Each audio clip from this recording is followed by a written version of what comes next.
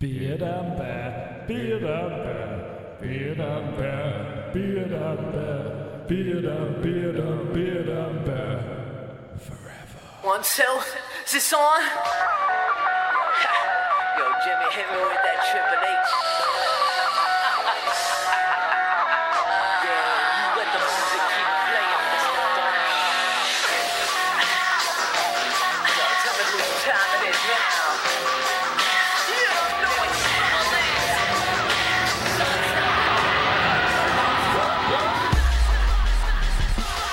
Welcome to the artist formerly known as J-Fabe. You are listening to Beard and Bear Power Hour.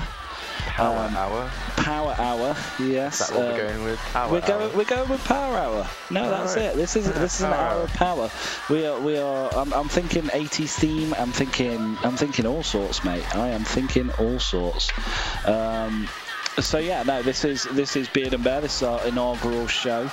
We have left the developmental hell of J-Fabe, and we are now heading into a brand new world where every single week you are going to get an hour, maybe a bit longer, of me and Jay talking. Maybe 2. Yeah, maybe nearly 2, you never know. We're not just going to be talking about what happened on Raw and SmackDown. We enjoyed that format very much. However, we've that format for like main events, I think. I think we probably will in the lead up. We may not quite be as fully 100%. What should I say? Concise as we were previously. I mean, what do you think, Jay? I really like the go home shows. Probably a good thing to do. Yeah, I really enjoyed doing the go home shows. Pre and then post. Yeah, doing Raw every single week. I don't think we're ever going to have, I think it's going to be a while before we have an event that was as controversial and had as big a build as this WrestleMania, particularly considering the Kofi Kingston angle, the Becky Lynch angle, as well as it being, in the state it was in. As an organisation, I think there's much more room outside of the confines of TV to discuss what's happening in wrestling for the rest of the year, definitely. So that's kind of where we are. So as you know, we are available on Anchor, Apple Podcasts, Google Podcasts, Spotify, Breaker, Overcast, Pocket Cast, Radio Public, and Stitcher. We also have a YouTube channel. We have Twitter. I'm going to say we are giving you 1 week's leeway as an audience member before we change our links over to the Beard and Bear Power Hour. What we would advise doing is just rating us, obviously, because that's a big help. Ratings are very, very important. They're better than views as far as we're concerned. Don't mind whether you rate us up or rate us down. We would prefer you to rate us up, obviously, if you enjoy listening. That helps us make more content. That helps us get a lot more kind of views as well, and we find that will be, well, we will love you if you do that. Also subscribe, because we will be changing our addresses to reflect the new reality of the Beard and Bear Power Hour moving forward. So anyway, Jay, what's going on, man? Oh, just going to work and doing podcasts and watching wrestling and Daredevil. Excellent. I'm in a similar place. I am enjoying. I've watched quite a bit of random stuff this week. I've been catching up on my Orville, which is the Seth MacFarlane space Star Trek romp. That's the second season out. It is. It's the second season is airing presently. I believe they're on episode 14 or so. I need to get onto that somehow in some fashion. Yeah, I mean, I have been enjoying it thoroughly. First season, so. Yeah, no, really good season. Really good series. I like that it's light and it's. Oh, I see. I like that it's really light. I like that it's really kind of. It doesn't try to be Family Guy in space. The humor feels a lot more natural to me. It's not necessarily a comedy. It's a light comedy, and I like that because it gives them a bit more brevity to be able to actually put some fairly meaningful stories together, but just have that kind of 21st. Did you say meaningful stories? Yeah. Do you not believe that? Do you not believe that they can be meaningful? Star Trek to me has always been a case of taking an analogy for real life and then putting it in a space setting where you can maybe have a bit of fun and do a bit of a thought experiment sometimes as well. A great example would be one of the planets that they visit in season 2. No spoilers here, really, but there is a situation where they end up on a planet where it is entirely astrologically based. Their society is, and people born under a certain star sign are considered more violent than others. That to me, that is an interesting piece of television, and it's a lot cleverer than your average kind of action romp. And it wouldn't have looked out of place in Voyager season 2 or the Next Generation, kind of some of the later seasons as far as an actual episode goes. Granted, there was also a sequence involved in the same group of episodes. Welcome to the Sci-Fi Podcast. Granted, there was also a couple of sequences that were laugh out loud funny and very, very crude in the same episode. But all in all, it's Star Trek for the 21st century audience. I love it. Yeah, that's the kind of conversation you're going to get on Beard and Bear podcast nowadays, because we are just branching out into everything we can. This week, we are going to be discussing Raw and SmackDown, post WrestleMania Raw and SmackDown, the controversy in regards to Bayley and Sasha. If you're not aware of that, that is some really interesting stuff. Dave Meltzer also this week proclaimed that Johnny Gargano 2 out of 3 falls match against Adam Cole was the greatest match WWE have put on in a long time. In fact, he said ever. Not in a long time. Yeah, exactly. In history. Me and Jay will be exploring our knowledge of wrestling to discern whether we can come up with a few better matches, and I think we both have our picks. We'd absolutely love to hear from any of you guys in regards to what your favorite matches are. We'll be telling you how you can contact us towards the end of the show. Also, a lot of new and familiar faces are returning to WWE TV at the moment.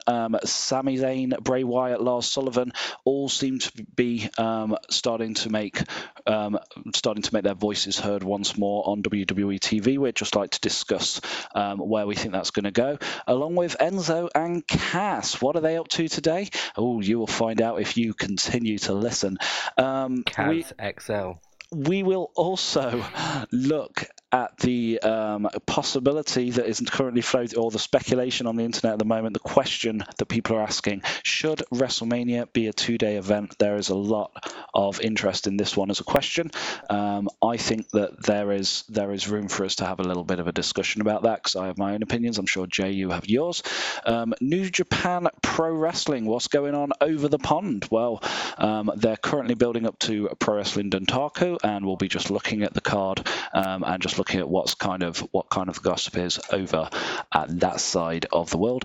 And finally, this week was the premiere of Dark Side of the Ring from Viceland. That is an American documentary series which is non-WWE, which explores things that you will not be seeing on the WWE network. This week it had its first episode. Another episode has been leaked. I have been watching that, and I will be taking you through my thoughts on that as we go. So, where should we start, Jay? Should we start with Raw and SmackDown? I think that's kind of where we need to go. Yeah, sure. Let's do that. Okay, so rather than tell you what the numbers were, all of that kind of bollocks, I'm just going to go straight. I'm just because I haven't loaded it on my screen.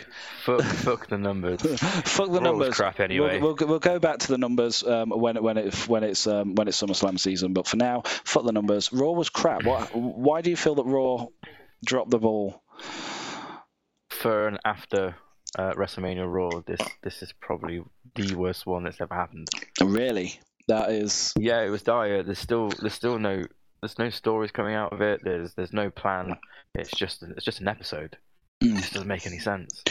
Well, I heard there were some interesting points. Obviously, The Undertaker made a return, which is very unusual for The Undertaker.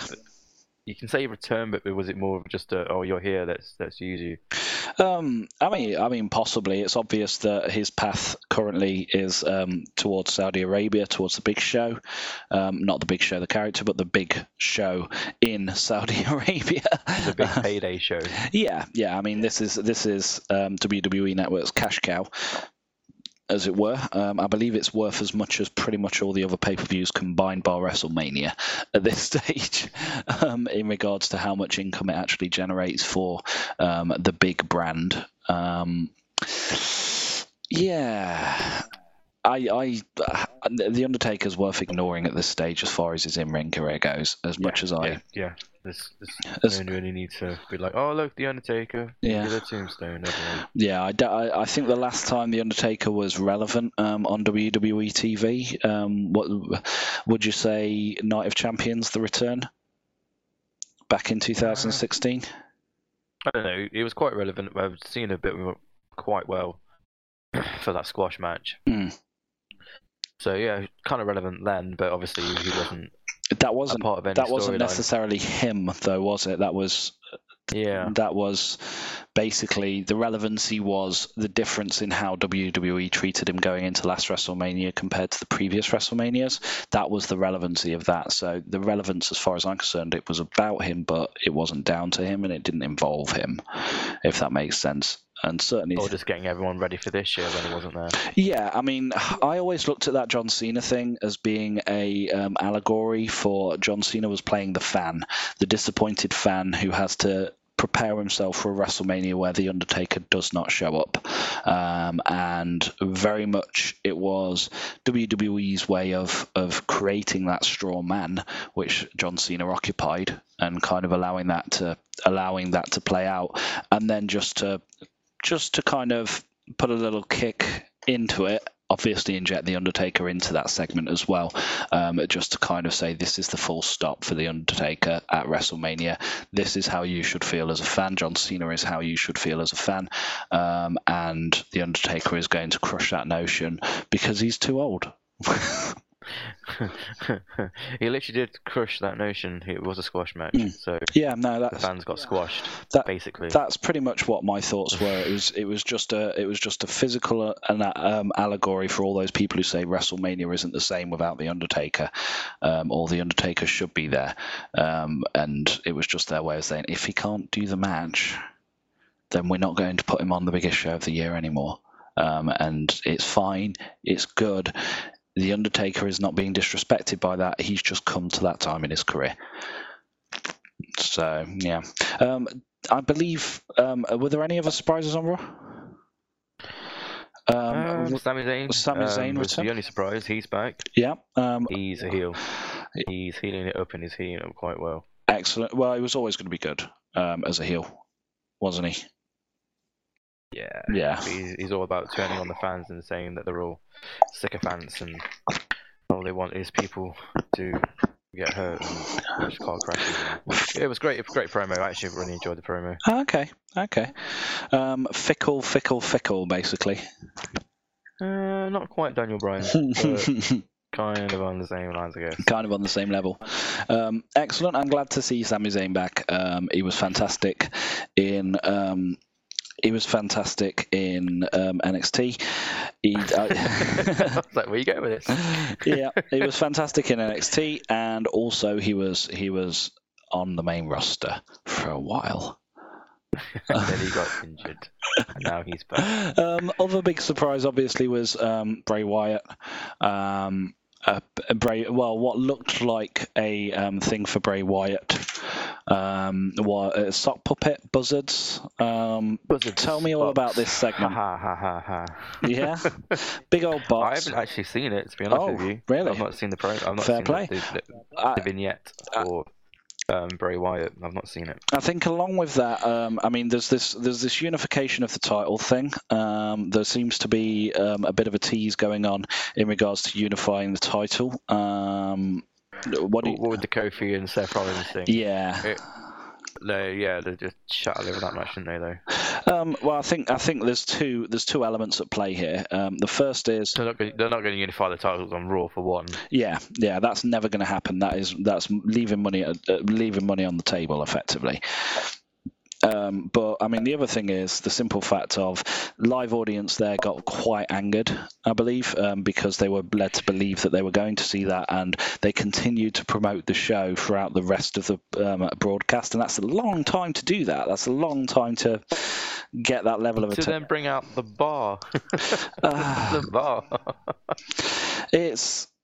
WWE really need to have a bit more respect for its audience nowadays, I think. In this day and age, we're in a modern product era, and I don't think AEW would survive if they were doing this week in, week out. I don't think Impact would have the loyal following that it has if they did this for the amount of time that they do it.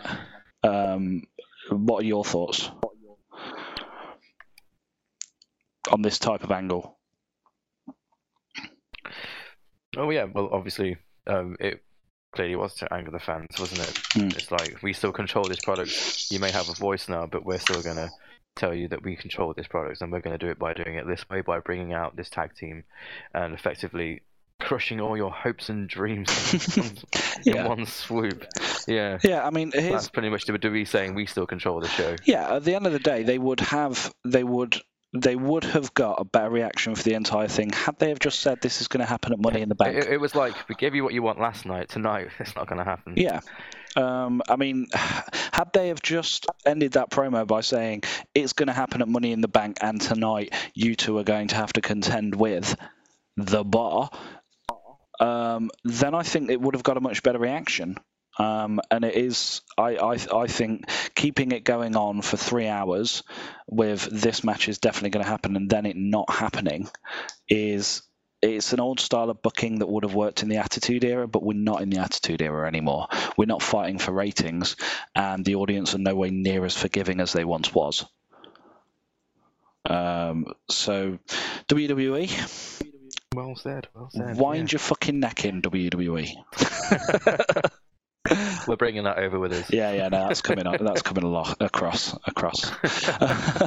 I believe Lars Sullivan also made an appearance on SmackDown. Is that correct? He did. Yeah, he did. Yeah, it was like a rehash of Brock Lesnar. Yeah. Because the Hardy Boys just won the tag team titles against the Usos in a fairly decent match. And then Lars Sullivan comes out and then squashes them both. Yeah. So, just like Brock Lesnar did. Yeah, so what we're looking at effectively is Lars Sullivan potentially taking that unbeatable monster status from Brock Lesnar and being basically... but will they give him the Advocate to go with it? Well, that to me would be a great idea. Lars Sullivan needs somebody on the mic. As good as he is in the ring, he is no way... Well, as okay and serviceable in the ring as he is, his mic skills are better in a quiet vignette than they are in the ring. I think that's fair to say, would you?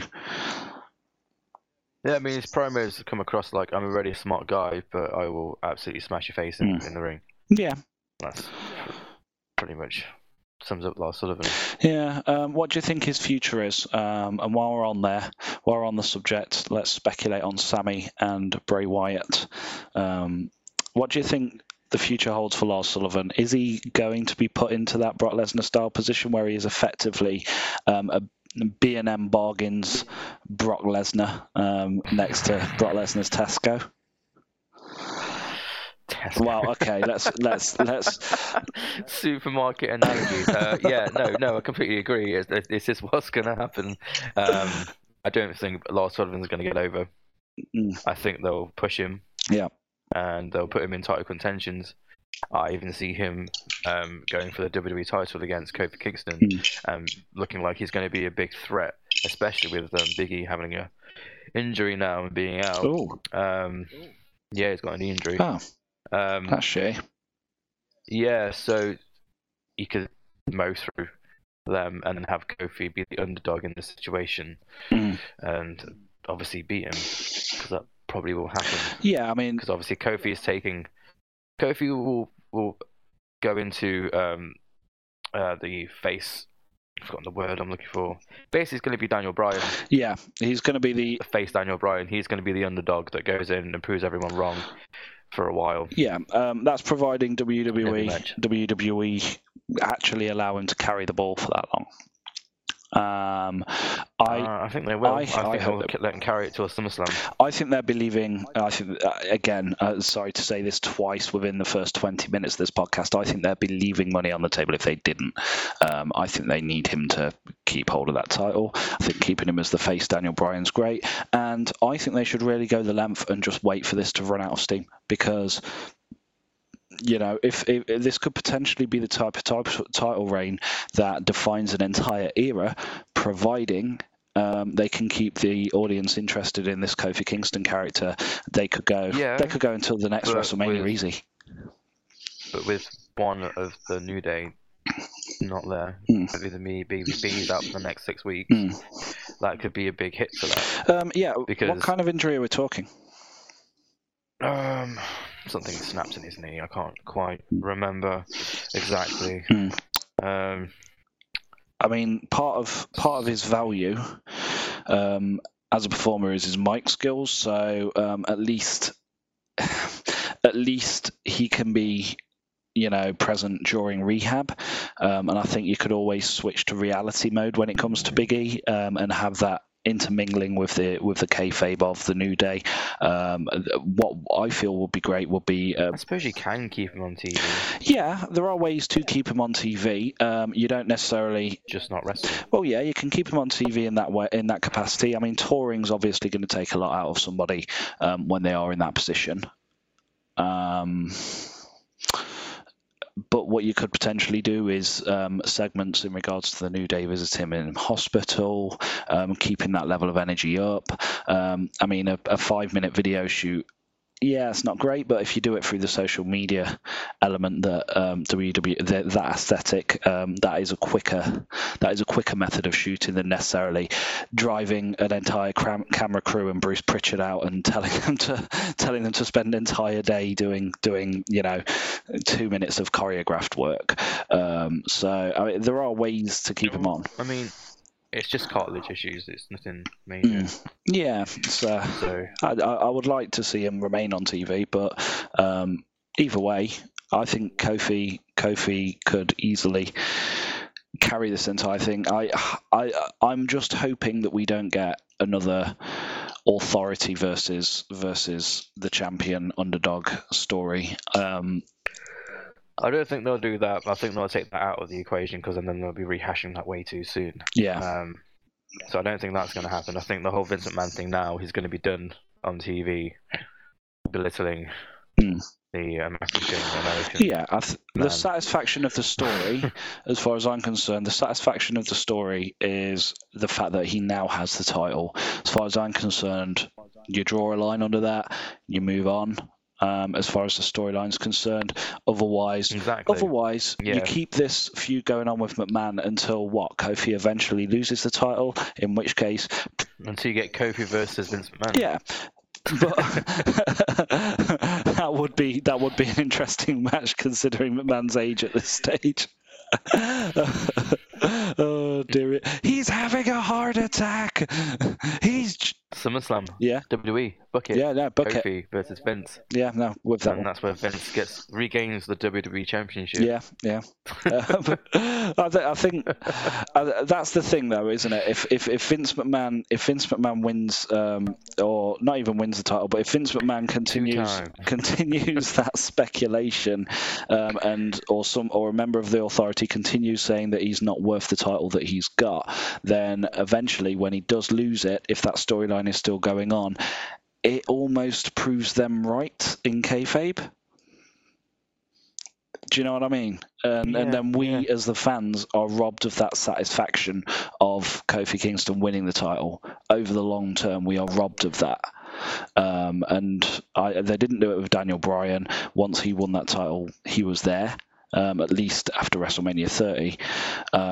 Granted, it was a short reign for him, but that's my thoughts anyway on it. So the rest of Raw. Was there anything? Alexa Bliss is black. She's in the ring now. Like stupid talk show thing. She beat Bayley in a fairly short match. Kurt Hawkins beat the Revival again with a roll up, so they're pushing that forward. Revival's getting shat on left, right, and centre. Of course, so. They need to fuck off. They need to go. Yeah. They need to get out. We had Becky Lynch in there at some point. 2-belt Becky. Yeah.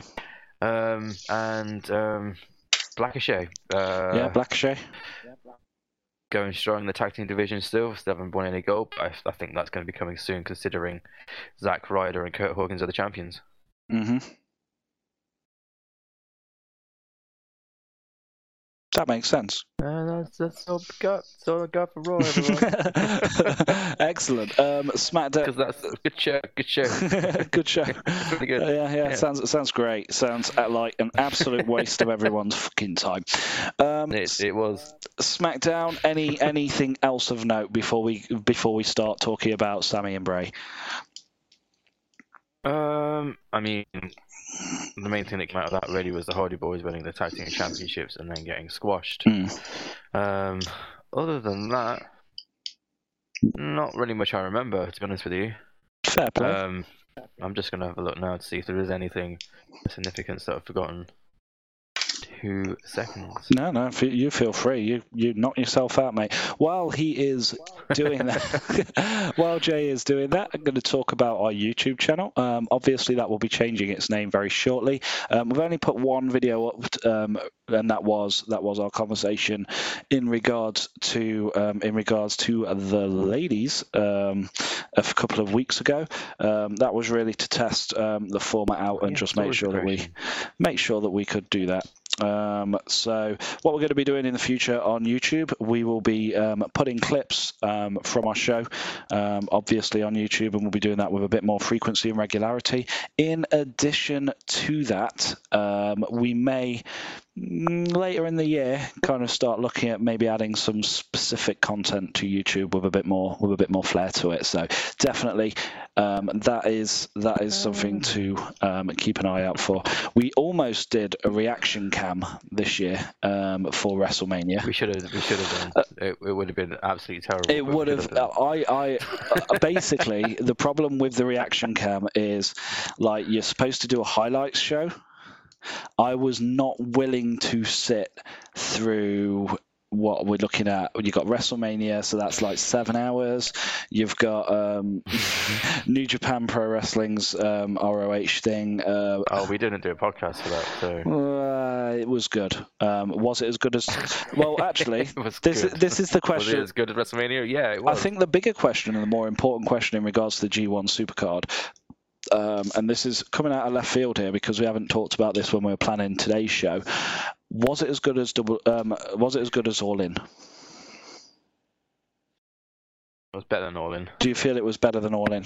I'm going to disagree with you. I am actually going. I feel that the variety of matches at All In, along with the feel, even though, go on. Well, obviously, it's going to have the feel of this special show at All In, but ROH New Japan Pro Wrestling had that feel because it was at Madison Square Garden. Yeah, certainly it had the feel of a great show. Don't get me wrong. However, the ident and the presentation was a bit too fast lane for me in regards to the ROH. What's it show? The ROH and JPW show. The G1 Supercard, that's what I should be calling it. It just felt a bit generic in its presentation. Okay, no, I can agree with that. It was generic in its presentation, but match-wise, quality of the matches throughout the whole of the event was better than All In. Okay, yeah, no, I can agree with that. I think I think for me, I like the G1 Supercard. You're going on a whole. I mean, there was pacing issues. Yeah. For All In, like matches went over, matches were cut short because of it. And Yeah, no. you didn't really find that at ROH New Japan Pro Wrestling, the G1 Supercard special. Yeah, no, of course. I mean, when it came to actual match quality, you are entirely right. Pretty much every match on there was fantastic. I mean, highlights. If you were to, the highlight was Big Kaz XL and Enzo, obviously. Oh yeah, of course. I mean, those guys trying to show up and make a name for themselves, always good.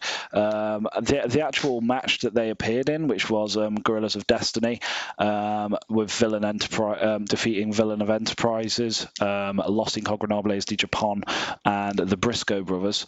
That was probably the last meh match of the night anyway. Zack Sabre, Tanahashi after that was great. Kota Ibushi, Tetsuya Naito, 20-minute match, felt absolutely fantastic. Matt Taven with Jay Lethal, defeating Jay Lethal and Marty Scurll in a 3-way ladder match for the ROH World Championship. That was an absolute fucking masterclass in how to pace a 3-way ladder match. 29 minutes, 35 seconds. Kazuchika Okada and Jay White with Guido for the IWGP Heavyweight Championship, going 32 minutes and 33 seconds. Fantastic match as well. And yeah, that's all I can say about it. It's, if you do not have this product, watch it. Find it, get it from anywhere. Thoroughly enjoyed it. You can find ROH without having to subscribe to their honor of something that they have going on. You can find all of their weekly show by other means. Yeah, just not gonna. We're just give you the web address. I'm sure you can find it. Just watch wrestling. Yeah, just watch wrestling however you can. I mean, it's always watch wrestling. It's that's what we do, isn't it? We watch wrestling wherever we can. We watch wrestling. Yeah.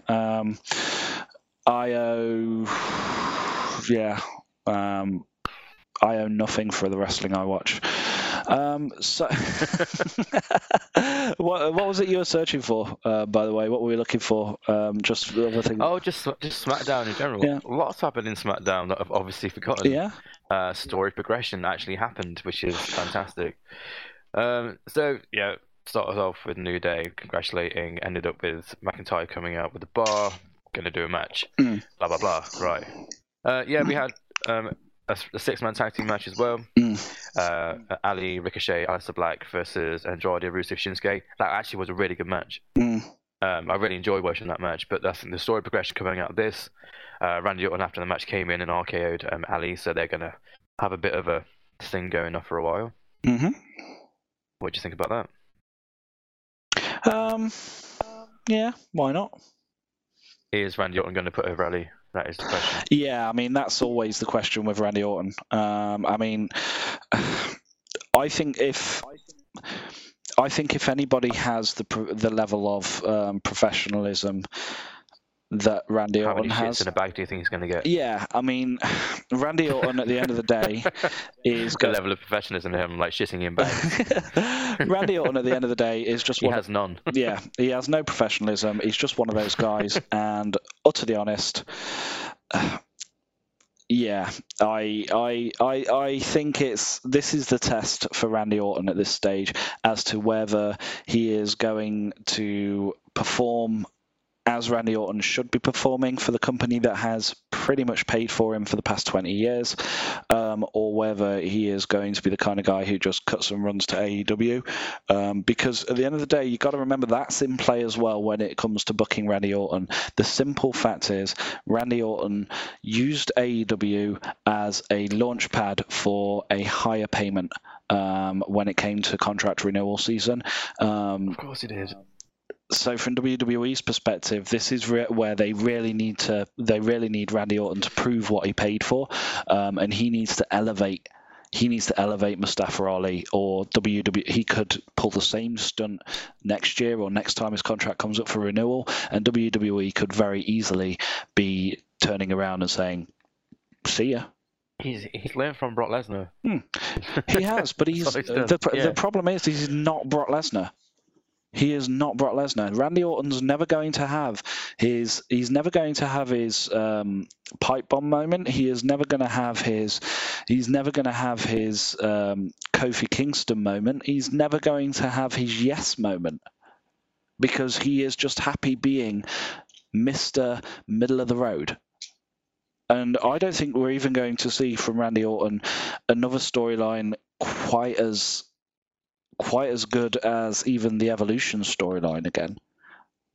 You know, his last great storyline, as far as I'm concerned, was his feud with Bray Wyatt, and that had a payoff which, quite frankly, was about as valuable as a shit in a bag.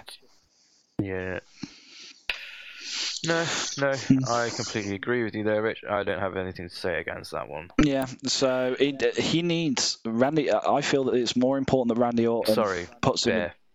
I feel, Beard, that it's more important for Randy Orton to do a good job and elevate Mustafa Ali. Or as far as WWE is concerned, what have they got other than somebody who is taking their money and appearing at shows and selling merch?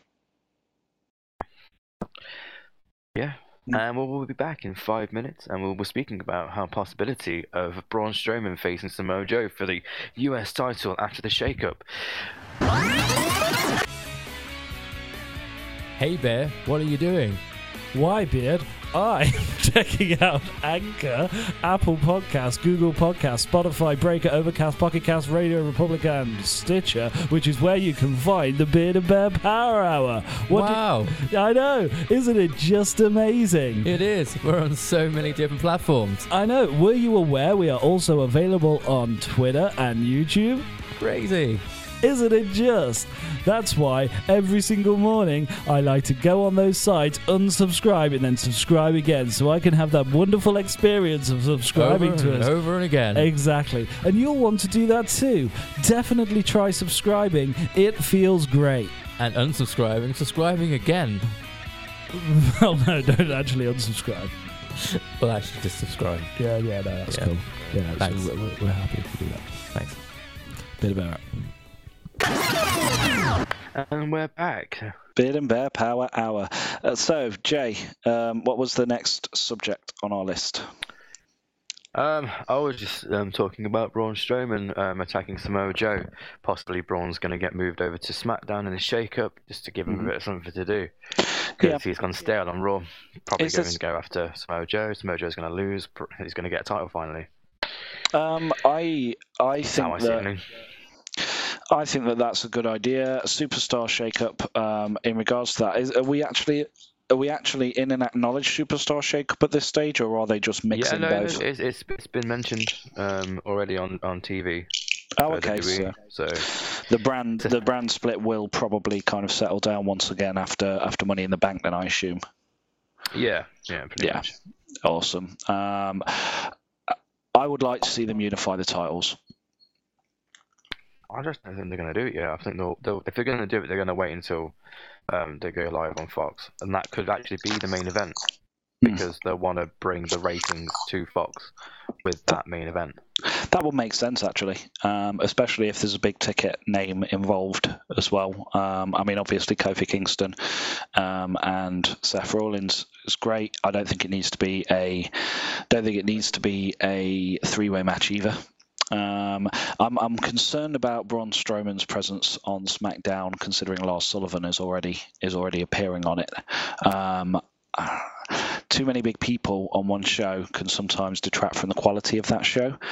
We've certainly seen that in the case of Raw, and I feel that the amount of giants on Raw is part of the reason why it is such a problem. Having the two biggest giants on the same show just means that you're going to see a lot of big guy versus big guy feuds, and for me, two big guys in the ring, not that interesting. I know Vince McMahon gets a wetty for it, but the rest of us aren't particularly that interested in seeing what is effectively two people who can't work kind of amble around a ring for 10 minutes. Look at the Undertaker and Kane, two of the most solid big men workers of all time. Every single time they got in the ring against each other, they were fucking Terrible. garbage. They were absolute garbage. The first match with Austin, when he was the referee, was absolutely terrible until Austin interjected and stuff and started stoning everyone everywhere. Yeah, and take the Inferno match. I mean, that was one of the biggest. Well, one of the most ridiculous wrestling matches that ever happened, and there was just nothing to it. And you see this time and time again. You go for the Big Show, Undertaker, again, two fairly decent workers. The Giant, Kevin Nash. Well, right, neither of those are. Well, Kevin Nash is a great worker, but at the time the Giant was not. But my point stands. Just throwing two big guys nets into the same mix, unless they become a monster tag team, which worked well for the Brothers of Destruction. This for me gets a thumbs down.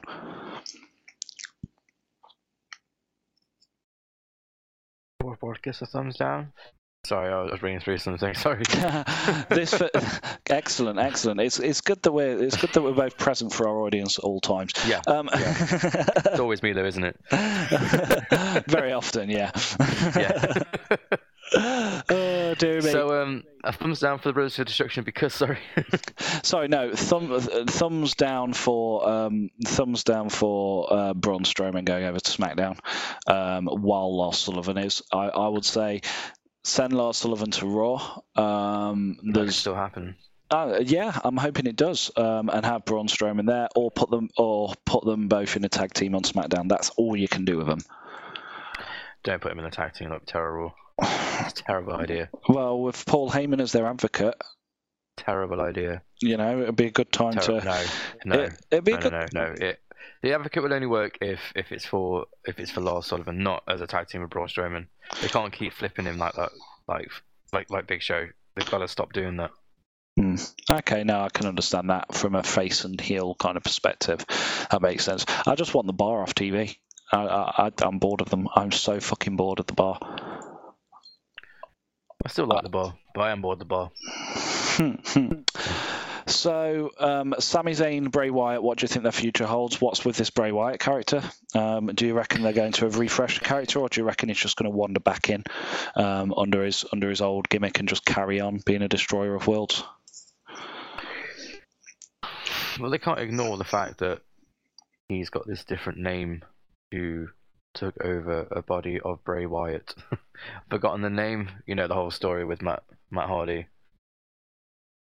Oh, and how they've been fighting over the galaxy for X amount of years. They can't really. Well, it's WWE. They probably would ignore that, wouldn't they? Yeah, they probably will. Let's face it. They probably will. Yeah.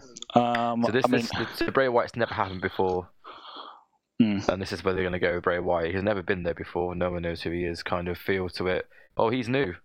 Let's just put him into the gimmick that he was in before. See how it goes. But we've seen that gimmick from him. Yeah, I mean, it's ran its course, so they have to do something slightly different with this gimmick. Yeah, I mean, the two options, as far as I'm concerned,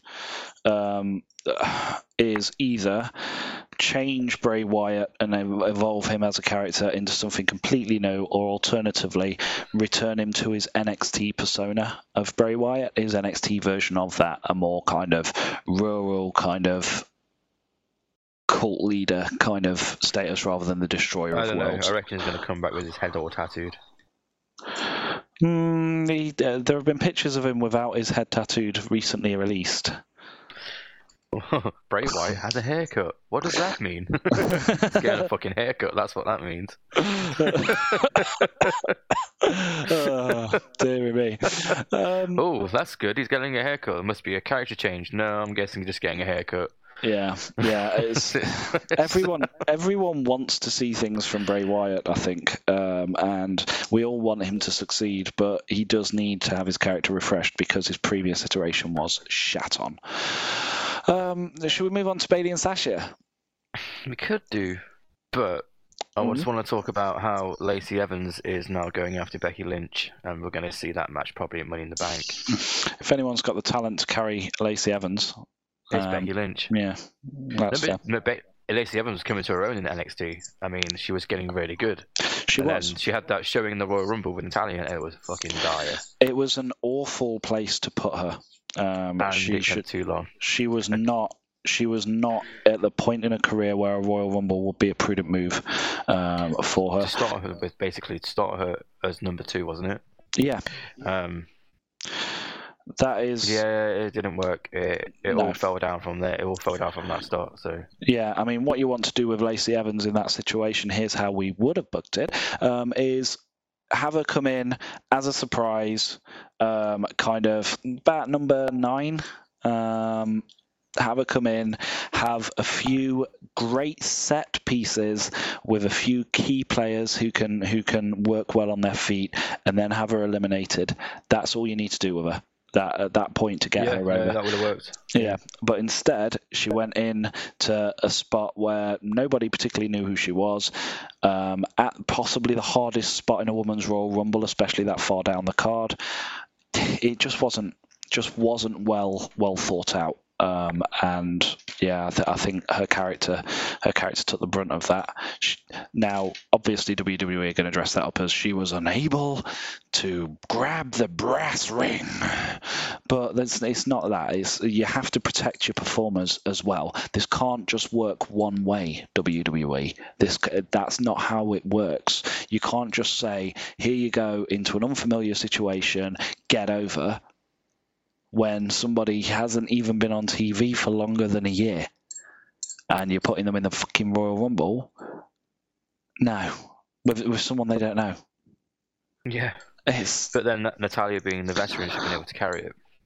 She should have been able to carry it, but it's not really a format where everybody is able to carry everybody else. You know, it's an unusual format to begin with. Yeah, it's just poor planning on WWE's part, and I just feel so sorry for Lacey, considering the situation that she's in. I'm hoping that this will redeem her as a run. Yeah, I mean, they're put into a top spot. Yeah. So, I mean, they obviously are rating her. So, while we're on the women's division, there is the Sasha Banks controversy coming out of WrestleMania weekend. I'm going to go with Uproxx, who broke the story as far as I'm aware. This was yesterday. Just a couple of days ago, we were all wondering what was up with Sasha Banks, who wasn't on Raw after WrestleMania, cancelled a talk show appearance for unspecified personal reasons, and tweeted a message that was vague but seemed to contain doubts about her WWE career. Now we have some details which come from the usual grain of salt sources, to be sure, but a lot of what's being said seems pretty believable. Dave Meltzer at the Wrestling Observer newsletter brings us, according to one person high up, Banks tried to quit over the weekend as she felt blindsided in finding out that last minute that they were taking the tag team titles from her and Bayley. She had thought that the two of them would be given a chance to have a strong run and bring credibility to the belts, which obviously we all hoped would happen. Basically, she has been given a few weeks to think things out before sticking to a choice the company believes may have been made as a rash decision. Sticking to a choice, the company, so that's interesting. Meltzer saying that it is from Dave Meltzer, so it's probably tripe, or it will be at least be incredibly embellished. I think we can both say that's a fact. Meltzer goes on to say that a second source confirms that she's been given time to decide if she wants to stay or go, but wouldn't confirm the reason for her unhappiness, although they did agree that she and Bayley would have learned that they are going to lose very late in the game. A third source simply confirms that Banks is unhappy about this. Considering Bayley and Sasha have already promised a return and defend the belts at NXT, it's understandable why they were expecting more.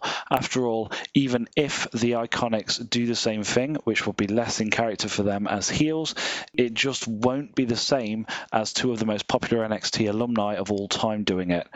Someone on Reddit, I love the sources that Uproxx uses, says that Sean Ross Stapp of Fightful.com claimed in a Q&A that Bayley Bayley is also extremely frustrated with this whole situation. That's easy to believe. Even if she didn't have the same initial reaction to the news, she and Sasha are close friends in real life, so how upset Sasha is must be much more upsetting to Bayley. Sasha isn't the only person who's considering options beyond WWE. The Wrestling Observer newsletter has also said that All Elite Wrestling is a common topic backstage at NXT, and many people on the roster there are considering trying to change companies when their NXT contracts end, rather than get called up to the WWE roster where they don't have much faith they'll be well used. So there's a lot of meat to that article. So let's start with Bayley and Sasha. What do we know about Sasha's contract at present? I don't know anything about Sasha. Me neither. I don't know what timescale she's on. I don't know whether there's clauses in regards to protecting a character. I'm not injury time. I would probably say that there wouldn't be clauses in regards to protecting a character. However, I would possibly say that this could be a legitimate reason for her to become griped up. I was certainly unhappy with the title change, and many other fans were. What are your thoughts? I mean, if she was going to leave, she could be called Sassy Banks. These are my thoughts. Yeah. Well, it looks like other people have had quite a few thoughts about it. Cage Sides. Oh, go on. No, carry on. Cage Side Seats. They released a piece earlier today. Rusev and Mikaze tweeted very different messages that are both being interpreted as being about Sasha Banks quitting the WWE. Sasha Banks' husband, WWE costume designer, first ever up, down, down champ, Sarath Mikaze Ton, tweeted out, "In life, there comes a point in time where passion and pleasure intersect with business and finances, where the smart choice completely contradicts the right one. And when that time comes, some people will understand, but most people won't. They'll talk about you. They'll question whether you made a mistake. They'll cry because they miss you. They'll laugh and say good riddance. But at the end of the day, your choices are your own. They're not for anyone to understand except yourself." Except is misspelt as exception rather than as accept, just so you know. "Life will become difficult. The roads you travel may get rockier. Believe in yourself. Believe in your dreams and what they mean to you.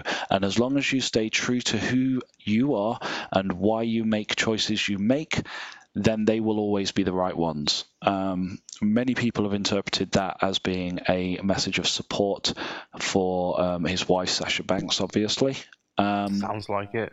I mean, she has been unutilized on the main roster. She may have won the Women's Championship multiple times, but it's always been a 24 and less hour reign. The longest title reign she's had on the main roster is with these tag team titles, and that still wasn't that long. It was to the next pay-per-view. So, what, 28 days? Was it? Yeah. I mean, on that, why would you not want to leave? If you're Sasha Banks, who is possibly one of the best female wrestlers in WWE, who puts on 5-star matches. Yeah, she's had a bit of a botch section in her career. She has done a few botches, but she, bell to bell, one of the best, I think, in that company. Yeah, I think been underutilized. I think the point. See, you've got two elements to Sasha Banks in the fact that she has had one or two famous botches. Yes, I mean, luckily there have never been any massive kind of career-ending injuries that have come out of them, and most people have always recovered safely. I think that is an indication of somebody who is willing to reach beyond their current position and try and reach further. In this day of the WWE library and all of those elements, the simple fact is, if somebody botches, it is now immortalized forever. Whereas if you're watching a live pay-per-view event, unless you back at say 10, 15 years ago, when you watched a live pay-per-view event, unless you had a VCR rolling, those botches would pretty much go unremembered. So you've got that. Rusev. Continued speculation that Lana is in fact in charge of his Twitter account by posting Botchmaster is unhappy, be gone. Obviously,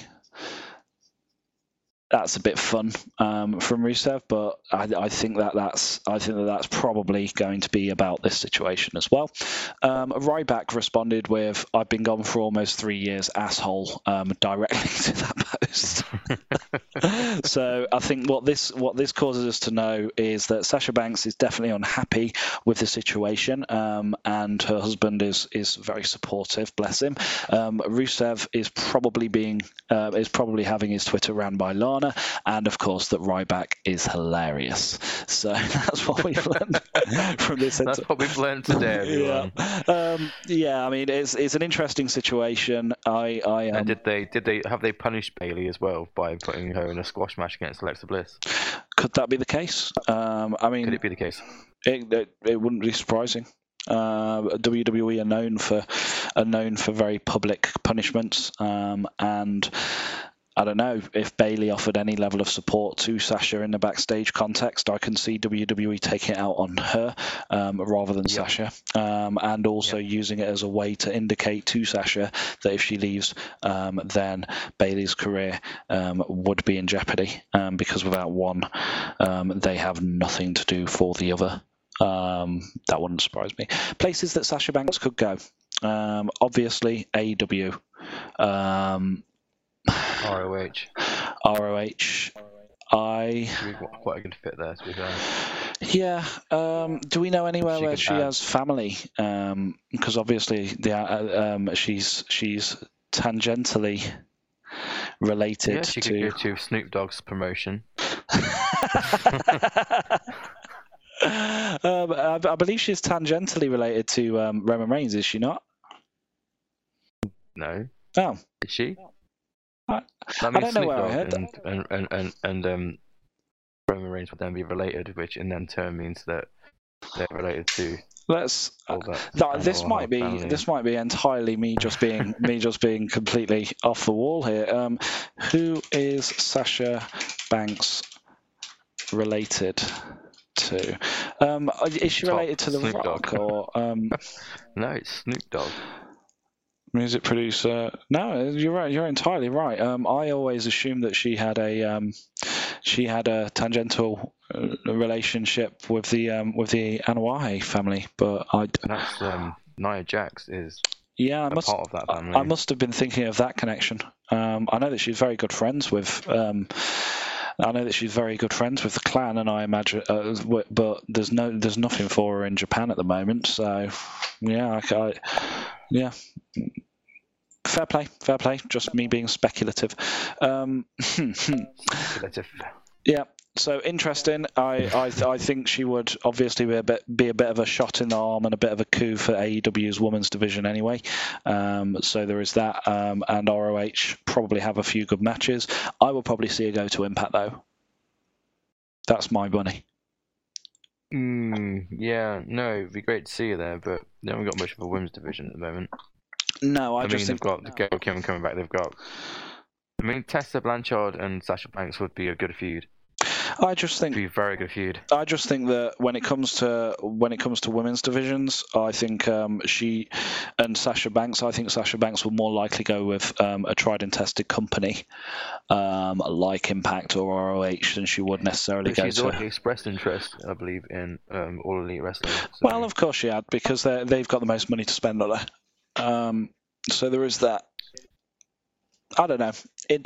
I think she's more likely to have connections, a lot more connections in Impact. That's just my feel. I may be wrong, but she just feels like an Impact player. She feels like an Impact player. No pun Ended. No, Even a pun there. genuinely not a. Genuinely not a. Definitely not a pun. Yeah, no. So Dave Meltzer this week came out with the belief that Johnny Gargano versus Adam Cole, 2 out of 3 falls at TakeOver New York, was the greatest match that WWE have ever put on. He gave it a 5.5 out of 5. So effectively, on the Meltzer scale, that puts it at the same level as Omega Okada 1. What are your thoughts on this? Definitely wasn't better than Kenny Omega Okada 1. It was a fantastic match. It was well paced. Was it on a par with Kenny Omega Okada 1? I don't think so. I don't think so either. I love the match. I thought it was one of the better. It was probably one of the best matches that WWE have put on in the last 5 years. I've no problem saying that. It was a fucking excellent match. However, the pacing of it was fucking excellent. Oh, definitely. What are better matches than that? Let's go through some WWE matches which are better than this. Matches that you definitely feel are better than this. Should we do a back and forth? Shawn Michaels versus The Undertaker 1 and 2. Yeah, fair play. Shawn Michaels, Bret Hart, Iron Man. Brilliant match. Yeah, I see a Shawn Michaels thing happening. Which Johnny Gargano and Adam Cole were influenced by. So. Yeah, no, that's fair. That is fair. How about NXT? Shawn Michaels. NXT brand. Versus Shawn Michaels. Oh, the one where one of them had purple gloves on and the one had grey. Yeah, Shawn Michaels. Yeah, that happened. Oh, dear me. Yeah, so beyond that, NXT. Have NXT ever put on a better match than this? Let's start there. I would say that Andrade Johnny Gargano was better than Johnny Gargano versus Adam Cole. I would go so far as to say that the DIY Revival match was better than that. Yeah. Yeah, Dave Meltzer, you're full of shit, mate. Wind your neck in. Fantastic. Look, I'm not taking any away from them. No, it was a fucking fantastic match. It was a great match. It was a 5-star match. On your edge of your seat kind of match. Probably the best match of the weekend. I'll go so far as to say that. I say it's contention with the ladder match. Yeah, that's fair. From New Japan Pro Wrestling and ROH. Yeah. G1 Supercard. G1 Supercard. Special. Yeah. No, I'd go so far as to say that you're in the right neck of the woods there. Right then, I think it is time for us to talk about the modern day Road Warriors. Oh yeah, no, clearly a comparison there with Kaz XL and Enzo. Thoughts? What a load of shit. Yeah, Cass, ditch this guy. You are the only one out of the two of you who have a career, who has a potential career worth saving. If you go to somewhere like ROH, go to somewhere like AEW, or go to somewhere like even Impact, and put in a good, solid 5 years of hard work, then you may end up a bit more seasoned and more viable a contender for heading back to WWE, like for instance Drew McIntyre has managed. This man is poison. Enzo is poison. He has the wrong attitude. He has absolutely no filter, and anybody who is anybody outside of anybody who is not a seedy, dingy, we will show anything company will not hire him because he's a liability. Big Kaz needs to get his name back out there, and once he gets his name back out there, he can drop him. Quite possibly, yeah. But he definitely needs to have that plan because he... Sorry, Kaz XL. Yeah. He definitely needs to have that plan. The thing is, though, if anybody had Big Kaz... Kaz XL. If anybody had Kaz XL on their card on his own and just, coupled him with someone, doesn't matter who, just need another big tough guy, he has just come back from having a series of seizures at HOH. I mean, being in a tag team would be less work for himself at this point. Would probably be better for him health wise. Yeah, or alternatively, get on a plane, go to Japan, mate. He's got that kind of style, hasn't he? Yeah. So he could make a name for himself there. Bullet Club or Chaos, either of those two, or even Suzuki Gun, any of those would be great places for him to be. I'd say Bullet Club would be a better fit for him. I think Bullet Club probably would, and I think it probably. Phantasmo, so. Well, as I say, that's what I'd be doing if I was him. I would be getting on a plane to Japan, and I would be leaving Enzo on the tarmac, because that man is poison, and I love watching him, but I only love watching him like it's kind of a crane your neck thing, isn't it? Like when you're going past a guy being arrested at the side of the road or something like that, you kind of crane your neck to kind of see what's going on, but you feel like you're watching somebody's downfall while you do it, and you feel a bit filthy for it. That's what everything to do with Enzo is for me. Hello.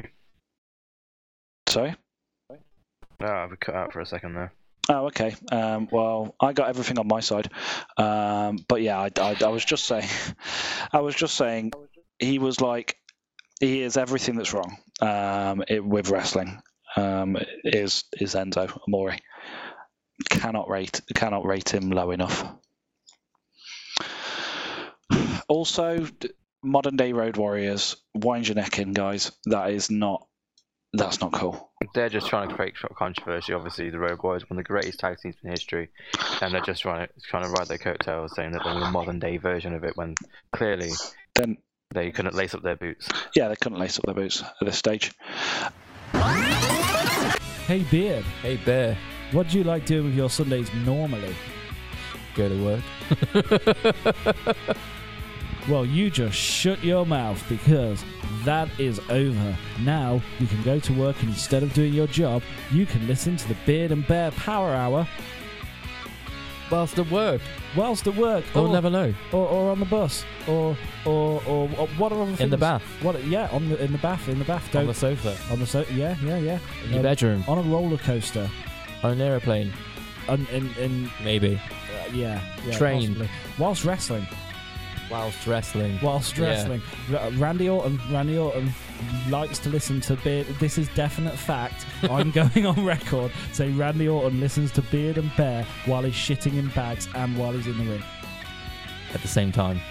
Beard and Bear Power Hour. Yep. Beard and Bear out. We are into hour 2 on the Beard and Bear Happy Hour. You are speaking to, or listening to, Speak Beard and Bear with me, Bear. And me, Beard. Indeed. Beard has travelled halfway across the city I have to my home across the studio. As it is a Saturday night, we thought things could get a little bit racy, so we decided it would be good fun to just get together, have a nice glass of wine, a bit of pizza, and continue podcasting. Good Saturday night. As we keep you guys on top of all of the interesting wrestling topics coming out of this April 13th week that I'm calling it. Anyway, Jay, should WrestleMania be a 2-day event? WrestleMania should be. I completely disagree. Why? Well,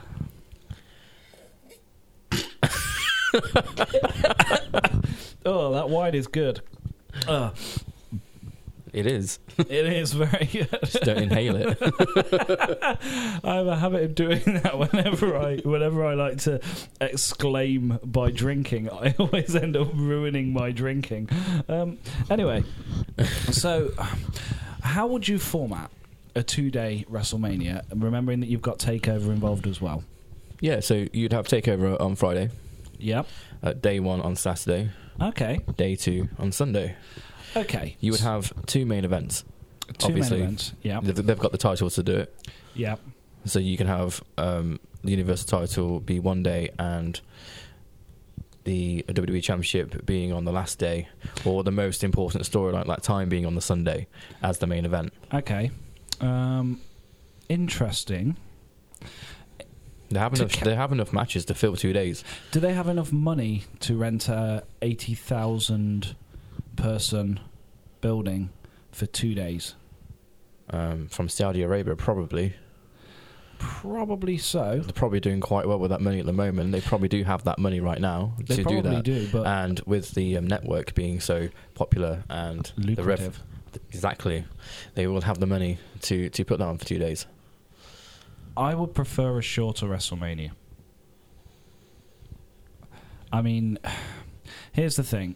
But they can have a 2-disc, 3-disc WrestleMania coming out of it, and they'll make their money back from sales of that. Even though they do have the network, people are still buying DVDs. Yeah, no, people will still buy the DVDs and still collect it. At the end of the day, there's a massive offline market. You've got to remember that. Shut up, dog. Monty. That's Belle. Oh, well, Yeah. dogs. She's small and ratty. Dogs, lol. Anyway, you've got to remember that I nearly wanted to die by the end of WrestleMania weekend. I was asleep. You were very lucky, because I was so very tired. It is a lot of wrestling as it is. I want there to be a shorter WrestleMania. Quite frankly, I felt there was a massive period of this WrestleMania where I was watching stuff that I would never normally watch. I would normally just fast forward for it. If I was watching a pay-per-view on catch-up, I would probably fast forward through the match because the match itself did not particularly interest me. Or belong, yeah. I mean, it's not WrestleMania without Triple H. It is just bullshit. Vince commented on that. He's the one that made Triple H have a match, saying that the WrestleMania needed Triple H. WrestleMania didn't need Triple I enjoyed H. the match, though. I thought it was a really good match. I enjoyed the intro. I love Triple H riding various vehicles down to the ring. It's always fun. Batista's entrance was definitely the best entrance of the night. Oh yes, yes. No, it was a great moment that should be up there with that wonderful botch by Kalisto that time. He flipped over the rope and looked stupid. Was that him? Possibility. It was up there with Titus World Slide. Certainly, it was ridiculous. Or Sin Cara. One of them botched it. One of them. One of them botched it. Yeah, one of them botched it. Yeah, it was good fun. But all in all, WrestleMania just feels too long, mate. Does it not? No, it is too long.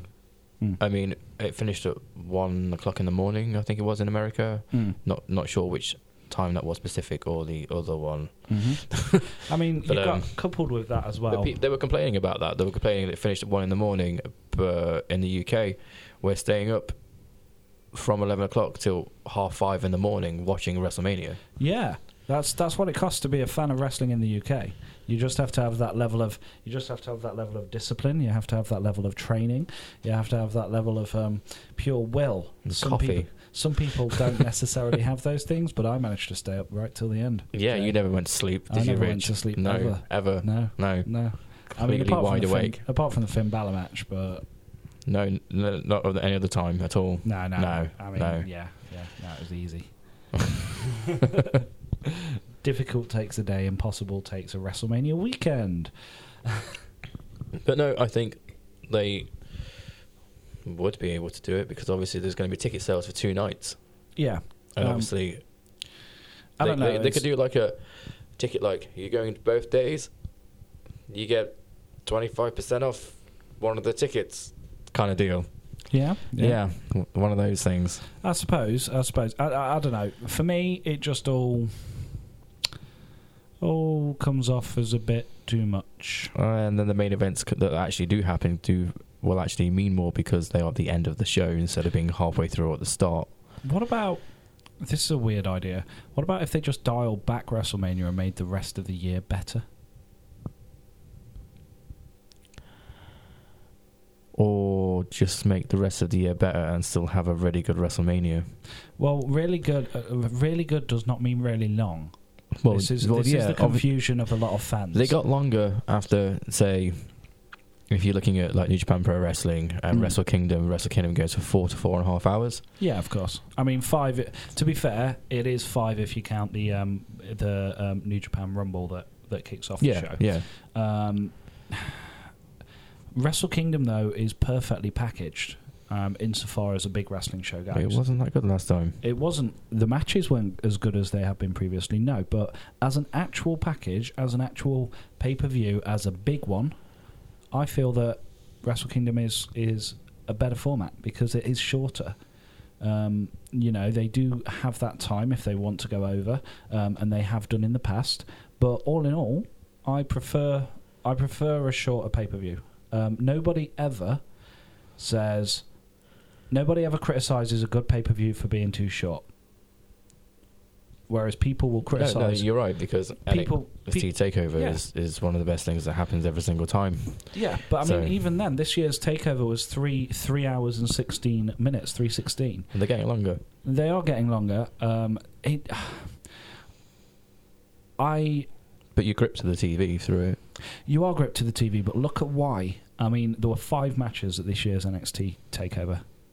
And one of them got 5.5 out of 5. Yeah, by Dave Meltzer against the 17 matches that were on the 7 hours of WrestleMania.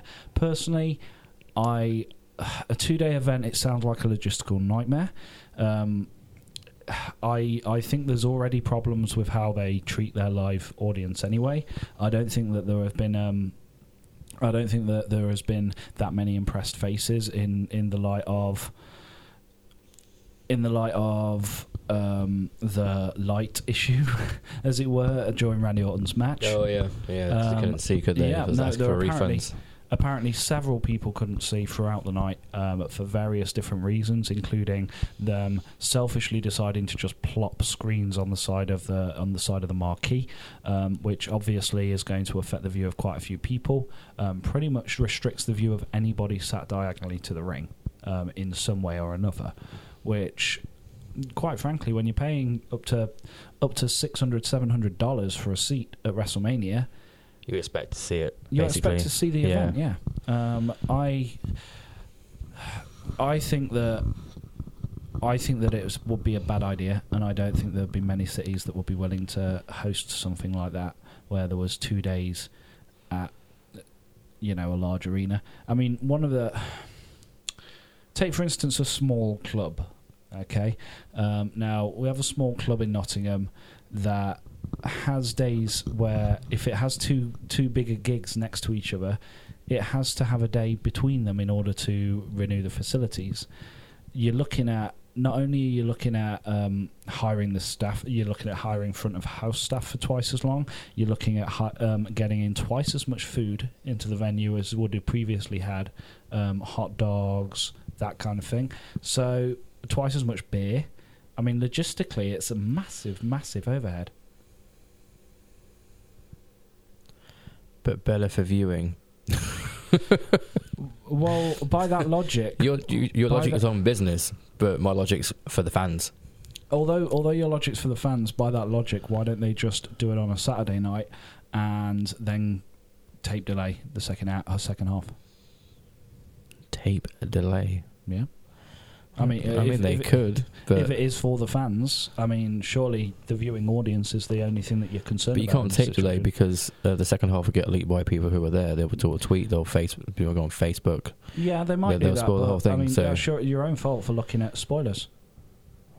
Yeah, I guess so, but it's inevitable that's going to happen if you do that. So what you're effectively asking this multi-million corporation to do is to not raise the price of anything, but in fact just put out more cost in doing this. It's Well, not they can feasible. afford it. Yeah, but can they? Saudi Arabia Saudi Arabia. So I mean, that blood money's got to go elsewhere. on the pyro. Well, I suppose. I don't know. That's how they pay for the pyro, isn't it? Yeah, that's probably how they paid for the pyro. Was just the whole Saudi Arabia deal. I mean, they're actually probably in debt now because they used so much pyro. Especially for Roman Reigns. I don't get that. What is with the Roman Reigns getting more pyro than everyone else thing? I mean, that's not fair. This Roman Reigns. See, it's happening already, isn't it? It's come back. Yeah, It's not Joe anymore. He's Roman Reigns, and then that's it. Yeah, no. Now he's got more. Now he's got more pyro. The next thing you know, he'll be beating. I mean, Everyone. let's talk about his next step. Definitely going straight into a feud with Seth Rollins. Yeah. No, it would be apparently it's Baron Corbin. Baron Corbin. Whilst Drew McIntyre is going to be with Seth Rollins for a while. Okay. Obviously, going to build up Roman Reigns that way because they're not going to shove him straight back in the title picture. That's the best thing to do.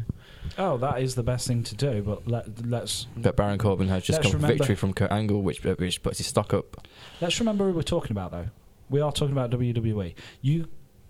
I guarantee you, Vince McMahon is already trying to find the shortest possible way to get Roman Reigns back in the title picture. Absolutely guarantee it. You mean by SummerSlam?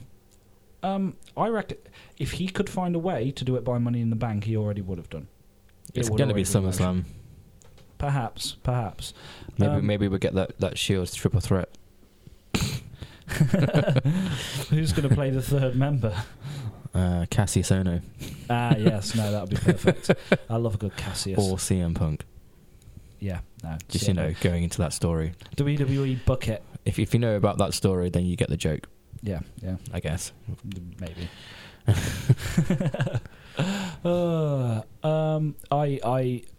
For me, answer this question. Final word. Should WrestleMania be a 2-day event? I 100% put thumbs down and say not only should it not be a 2-day event, I would also prefer it if it was never that long again. In addition, I would rather that NJPW and ROH actually did their pay-per-view the week before or the week after if they're going to go to that city. Just simply because I get that they're piggybacking off the NXT crowd. I get it. But at the same time, 3 days... It sold out a lot faster than WrestleMania. And did WrestleMania even sell out? And then it sold a lot faster than NXT. So how is that piggybacking? Well, because there were people who were definitely going to WrestleMania in New York City. I think you've got to remember that if NJPW and ROH did that event just on some random Saturday, then it wouldn't sell out as fast. That is a genuine fact. There were people who were already booked their tickets for WrestleMania and therefore were going to be there that weekend. So... might as well check it out. Exactly. I mean, granted... but it sold out really quickly. It did sell out really quickly. Because Kenny Omega was going to be there. Yeah. I think they're in a very difficult position now because they can't go back, but at the same time... They brought off a really good show. They brought off a really great show. Whoever brought tickets for that, they got their money's worth. They definitely got their money's worth, or as much of their money's worth as they could, considering, much like us, back in Rev Pro in May, they expected Kenny Omega, and he wasn't there. That's right, and the show was fucking awesome. The show was we had Chaos and Suzuki Gun mainly, wasn't it? And a few members of the Bullet Club. Yeah. But yeah, no, it was a great show. Oh yeah, it was one of the best shows there. It was the best live wrestling show I've ever seen, without a doubt. We've got to get more Rev Pro stories at some point. we have to go and see them again with or without NJPW at some point, because they're awesome. Those guys are really good. They put on a great show, and the atmosphere in that 3,000 seater was just great. New Japan Pro Wrestling. Let's talk about it. So for you, it's a hard yes. Definitely. Yeah. Fair play. Segue to New Japan Pro Wrestling. Yeah, New Japan Pro Wrestling. So NJPW, lots of fun. Got to find their what? What is that look for, Drinking Jason? wine, Rich. Drinking wine, Rich. Got nothing to say, Rich. NJPW have exited out of their Super J Cup period and are now on the road to Duntarco.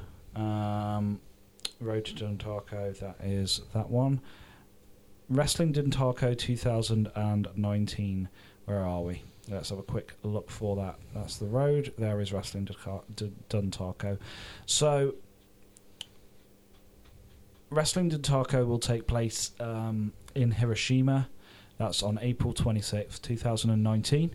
The main event for this show is going to be a 60-minute time limit IWGP Junior Tag Team Championship match between Shingo Takagi and Bushi and Sho and Yo. Actually, that seems really, really stupid. It must be a different one because no, that is actually their listed match. Well, it's in the road to, so it's not like it's the No, this is the actual. Oh, is that the road to? Where the hell's their main event then? What are they building up to? Wrestling no Kuni. Road to Wrestling Presents. There we go. There we go. Friday the 3rd of May. And Saturday the 4th of May, both at Fukuoka. That's 2-day event. 2-day event. I like their 2-day events. I think they're really good. Yeah. Oh, awesome. So interesting events. However, the difference. Why do you like their 2-day events, Rich? I like their 2-day events because the undercard on one night become the main card on the other night, and therefore you get long-term storytelling told over 2 nights. Couldn't that still happen at WrestleMania? Yeah. Yeah, but then it'd be 7 hours again. It'd be 2 nights of 7 hours. Because it'd still be 17 matches. It's just they'd be stretched over 2 days, and then you get shitloads of tag matches at the start of every night. Isn't that what happens at New Japan Pro Wrestling? That is what happens at New Japan Pro Wrestling, but there's only 4 tag matches. Sorry, there's only 6 tag matches. Okay, so IWGP Junior Heavyweight Championship match headlines the first night. That is Dragon Lee's first defense of the IWGP Junior Heavyweight Championship match against Taiji Ishimori. The Bone Soldier. We also will get the Never Openweight Championship match between Jeff Cobb and Taichi. Taichi has been on fucking fire. Over the past year or so, he has got better and better. Jeff Cobb's taken that. To be fair, he's just won the title, so I don't see Taichi going over that soon. That's fair, and that is probably a fair kind of assessment there. So interesting. A very short assessment, but yeah. Yeah, that's fair. Interesting other points. Who's X? Well, I was going to come back to that. I love it when we can both see the screen as I work. So, as you work. Hang on a minute. Yeah, you just turn up and talk and drink wine, Jay. Is that not what happened to? That's what happened today. While you're working.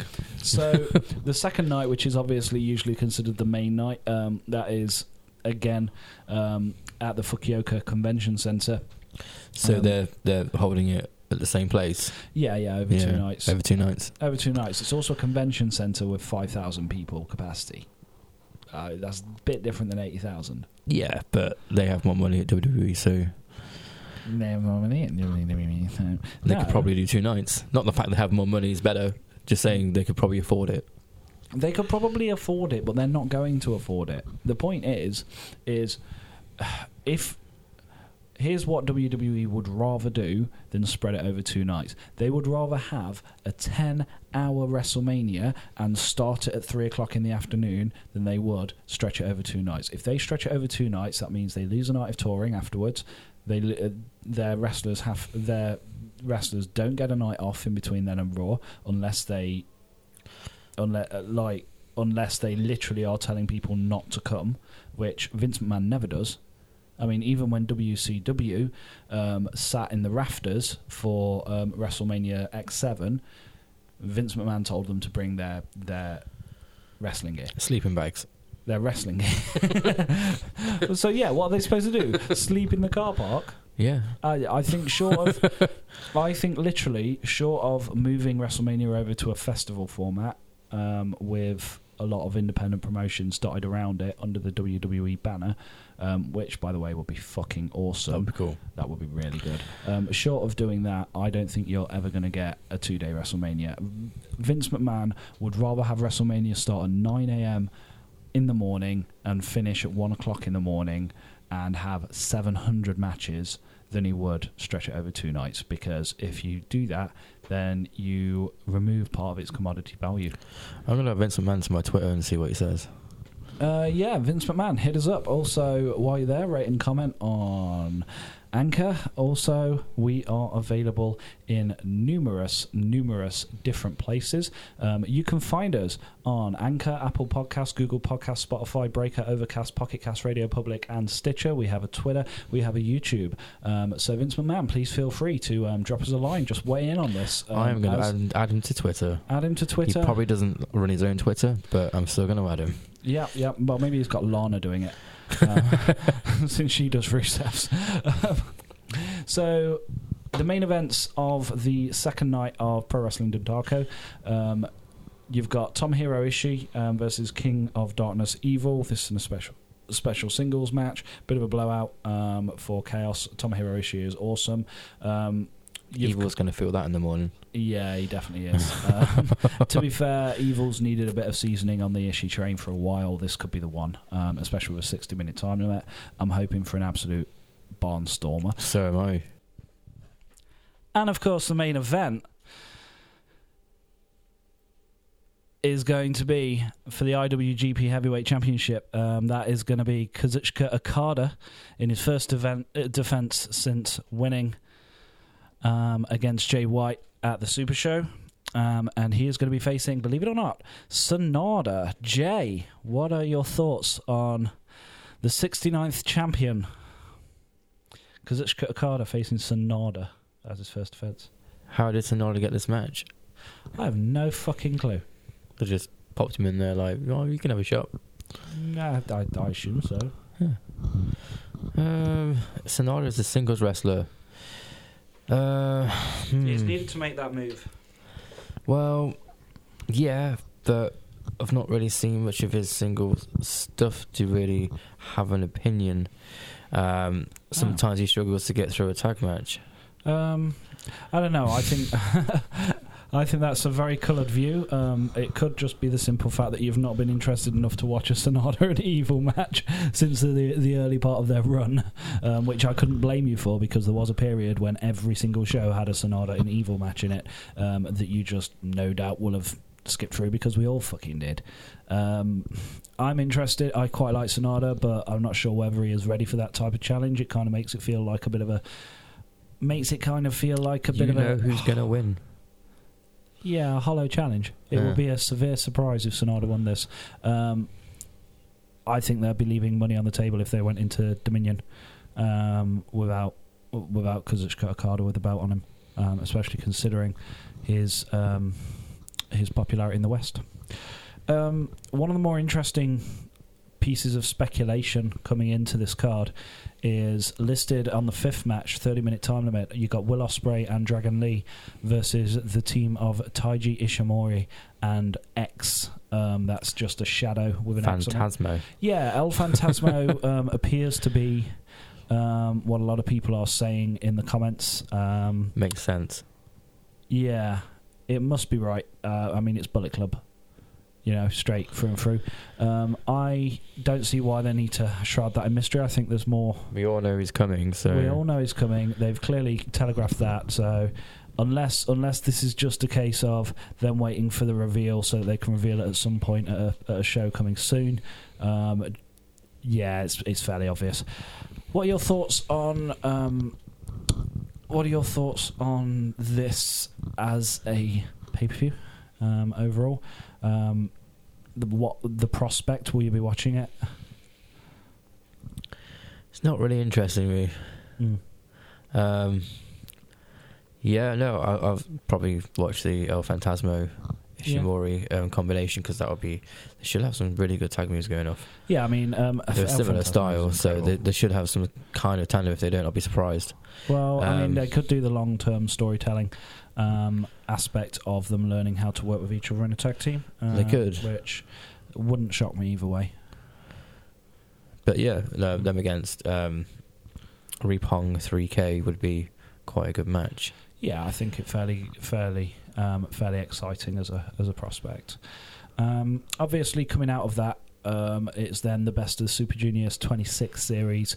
They're gonna take a 9-day break before they start that on May 13th, and that should take us along the path up until its completion on Wednesday, June the 5th, 2019. And after that, it's Dominion 6.9 at the Soccer Joe Hall. Quite excited for that. I know that they always put on a good show at Dominion. 6.9. That is indeed. Yeah. Oh, so it's June the 9th. June the 9th, yeah. That's just how they do it. Right. No idea why. But yeah, I mean, Dominion 6.9. Well, I'll tell you why they do it, actually. Because that's just what they like. Well, thank you, Richard. No, you're welcome.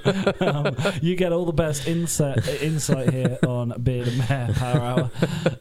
Kazuna Road comes after that, and then of course their big Southern Showdown, which has been making waves over in Australia. That's going to be in Melbourne. Obviously, I believe it's already sold out, or it is in the process of selling out as we speak. It's definitely going to sell out either way. That's Saturday, June 29th. Then they enter the G1 Climax Series, which is going to be the talk of the summer up until the August 31st Royal Quest. Excited for G1 this year. I think we'll talk about that on a later episode because last year's was so good, but we're kind of going over on time here by a large margin. So let's move into our final topic of the day, which of course is the premiere this week of Spike Jonze's Dark Side of the Ring for Viceland. During one of my seamless edits moments ago, we ordered a pizza from a local pizza place and enjoyed it whilst watching Thoroughly enjoyed it, actually. Yeah. They were very, very good. Shout out to my boys over at Pizza Base. They could be our first sponsors. Oh, yeah, sponsored by Pizza Base. Enjoy their sweet chili pizza. It was really good. Had spinach on it. Yeah, and spinach, really sweet chili, chicken, onion. Peppers. Really, really, really good. Yeah. Dark Side of the Ring. Oh, dear me. So the first week already premiered in the US on Viceland, which I believe is another one of those random vehicles that I don't know whether it's a networked show or what, but I do know that it has been making waves for its non-WWE portrayal of WWE topics and storylines, as well I'm nodding right as now. well as non-kayfabe kind of malarkey that went on behind the scenes. The first episode was the Macho Man Randy Savage and Elizabeth, a match made in heaven. Jay, what were your thoughts on the presentation of this? What did you think of it for a kind of short-form 1-hour documentary? It was really interesting seeing the perspective from other people and how they had different stories of how things came about. So no one actually really knows how Elizabeth got on TV.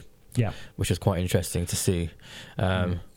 You find that happens a lot. I mean, the presentation, it was more of a dooming kind of presentation, like you knew something bad was going to happen all the way through. If you haven't already, or if you don't already know the story, you know something at the end, something bad's going to happen. There is only one road that a story about Macho Man Randy Savage and Elizabeth can go down, obviously, and it ends in the death of both of them. Yeah, pretty much. So, I mean, not to spoil anything for anybody. But it was a really good insight into the whole situation and some really good road stories about it, but also the possession of how he felt he should treat Elizabeth was quite interesting to see, and how he kept her into the locker room and didn't really let her. Yeah, I mean, it's one of free the a real person, really. Yeah, controlling. It's one of wrestling's most iconic stories, as it is anyway. I mean, the Macho Man Randy Savage and Elizabeth, they have. There is so much more going on there than what is shown in the WWE side of the story, and it's one of those cases where a documentary should have been made a long time ago, especially one not sponsored by WWE. It's very good to see how it was portrayed without Kevin Dunn and Vince McMahon's army of lawyers. Yeah, I think they're meant to be doing their own documentary on those two, so it would be quite interesting to see the comparison. Yeah, what is remaining in and what is left out, especially considering some of the talking heads that are on there. Obviously, I mean, Bruce Pritchard made an appearance, Jake the Snake Roberts, Scott Hall, Eric Bischoff, and it was obviously narrated by Dutch Mantel, Linda Hogan. Linda Hogan, yeah. She likes TV. She really does like being on TV. Now, all in all, I love the direction. I love the fact that the music selection is not what you normally see paired with that type of footage. They used the archive footage that they used really well, including some really rare stuff that WWE doesn't have. Stuff I've never seen before. Yeah, stuff that WWE doesn't have the library for. Definitely, no matter how you manage to see this, go out of your way to see it. It is one of those. It is one of those. One of those films like Beyond the Mat. Or Wrestling with Shadows, will become. It's going to be a really interesting insight to stories in the wrestling business. Yeah, I mean, even to a lesser extent, us British fans got to enjoy Louis Theroux Does Wrestling many years ago. That was good. That was cool. I mean, all of those are still popular today in wrestling circles. It's definitely going to be a documentary series that's traded as a tape long after any other way of getting it is out. Another episode has leaked so far. It was already premiered anyway. It had already premiered as kind of the piece that they took it out as the premiere when they showed it at the festivals and stuff like that, like they often do with these kind of independent documentaries. But somebody had leaked that. It is episode 3, which will be airing in 2 weeks' time. It's aired on a Wednesday in America, so that will date it as being aired on the 24th of April. There's the Vice channel on Sky, so maybe it'll be on there. Fingers crossed. I've seen nothing as to where it's being carried. It seems to be very kind of underground in how it's kind of appearing on the internet. Not much interest from mainstream people, but I don't think it's really for them. But the third episode is going to be the death of Bruiser Brody, which, as we all know, is one of the most controversial subjects in wrestling today. What you said earlier about different people having different takes on historic events, that definitely comes into play there. You get Abdullah the Butcher, Tony Atlas, and several other people disagreeing about key facts throughout that case. Okay. So it leaves you with a very subjective overview, and as a result, it still is fascinating today. Obviously, there's the Cologne family as well, come over in that as a fairly. I don't want to risk the wrath of the Colognes, but corrupt organisation at times. Right. Are we talking about the council? No, the Colognes, Carlos Colognes. Oh no, yeah. But their dad had this promotion called CCW, was it? Mm-hmm. And he was part owner of the organisation that Bruce Brody was wrestling for in Puerto Rico at the time, and there is definitely speculative evidence of a cover-up that led to basically this crime going unpunished, and it's a fascinating story. I don't want to spoil too much, but I need to watch that episode. It sounds very interesting. It is one of the best wrestling documentaries I've ever seen, and everybody who has the ability to see it when it does air on the 24th of April, go out of your way to see it. If you watched only one wrestling documentary this year, that is the one. Wow, we have covered a lot today. I think this has been the inaugural episode of the Beard and Bear Experience Our Power thingy Bob. 5 hours of Yeah. podcast. Yeah. It has been a real WrestleMania of a podcasting that it probably went on for a bit too long. However, A bit more than an hour. Yeah, let's face I it. think we achieved a lot, so I'm quite happy with that. Jay, any closing thoughts for our audience, and what can we look forward to next week? Go on, Jay. Just predict what wrestling news will be happening next week. Next week we can cover Battle Riot 2 from MLW. Oh, that's very true. It has already aired. It but is we can now cover that available on next, YouTube. next week. And I was very It's excited. now available on Free Sport as well on Sky. excellent. Yeah, for the UK viewers Oh, fantastic. or listeners, should I say? Listeners. Yeah, for those of you in the UK who are viewing this podcast play. I think it's going to be on every Monday Okay. on Free Sport on Sky. Very excited to get into MLW. I watched the first match of Battle Riot 2 and thoroughly enjoyed it. I can't remember who it was. Yeah, me neither. I And remember watched it. Jimmy Havoc versus Filthy Filthy Lawler. Tommy Face. Lawler. Yeah. Johnson, Joe John. No, that was quite a good match. Yeah. Yeah, I quite enjoyed that hardcore match. I am very excited to watch and get into a bit of MLW. I've always liked Jim Cornette. Believe it or not, He's a new addition. Yeah, I've been a big fan of his podcast for a while. I think he has some very traditional, but some very interesting ideas on how wrestling should be done. And I think that, well, what's old is new again, you know. And it's one of those cases where it's been so long since I've seen him on a product that I'm excited to see him on a wrestling product again, and obviously MLW has the connections that it does with the MLW podcast network, who produce some of the best podcasts available for wrestling, up to and including Bruce Pritchard's Something to Wrestle With. A bit of it. They don't have Beard and Bear yet, so they're not great. But yeah. Okay, maybe might even come some Defiant next week as well. I've not decided yet, but I think I might dive into that a little bit more. A little bit of Defiant. I mean that's part sponsored by What Culture Pro Wrestling, I believe. I guess so. Yeah. Yeah, it's on the back of that they kind of created Defiant, that was a series of pay-per-view only kind of events, wasn't it? Yeah, they got the weird thing going off now. And it's across the UK and other parts of the world as well now. I've seen a puck match from Defiant, was quite impressed with it. And they do kind of progress storylines on there nowadays a bit more actively than they did in their backstage segments need a lot of work in my opinion, but well, that's always the case though, isn't wrestling wise it's quite good. I don't think anybody's got backstage right for a long time. WWE's are lacking.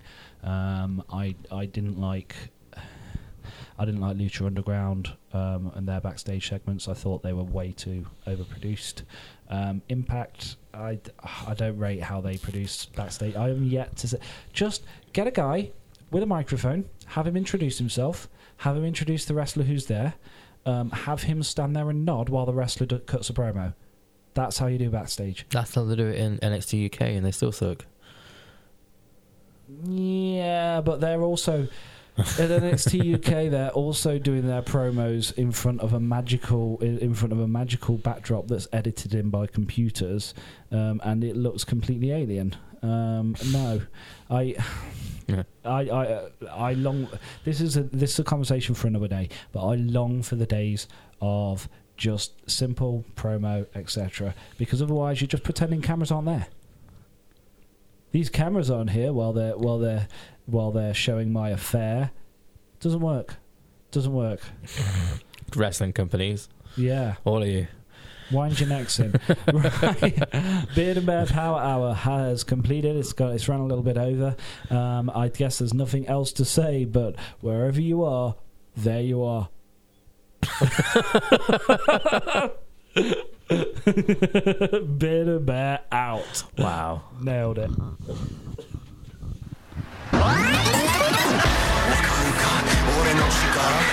Waka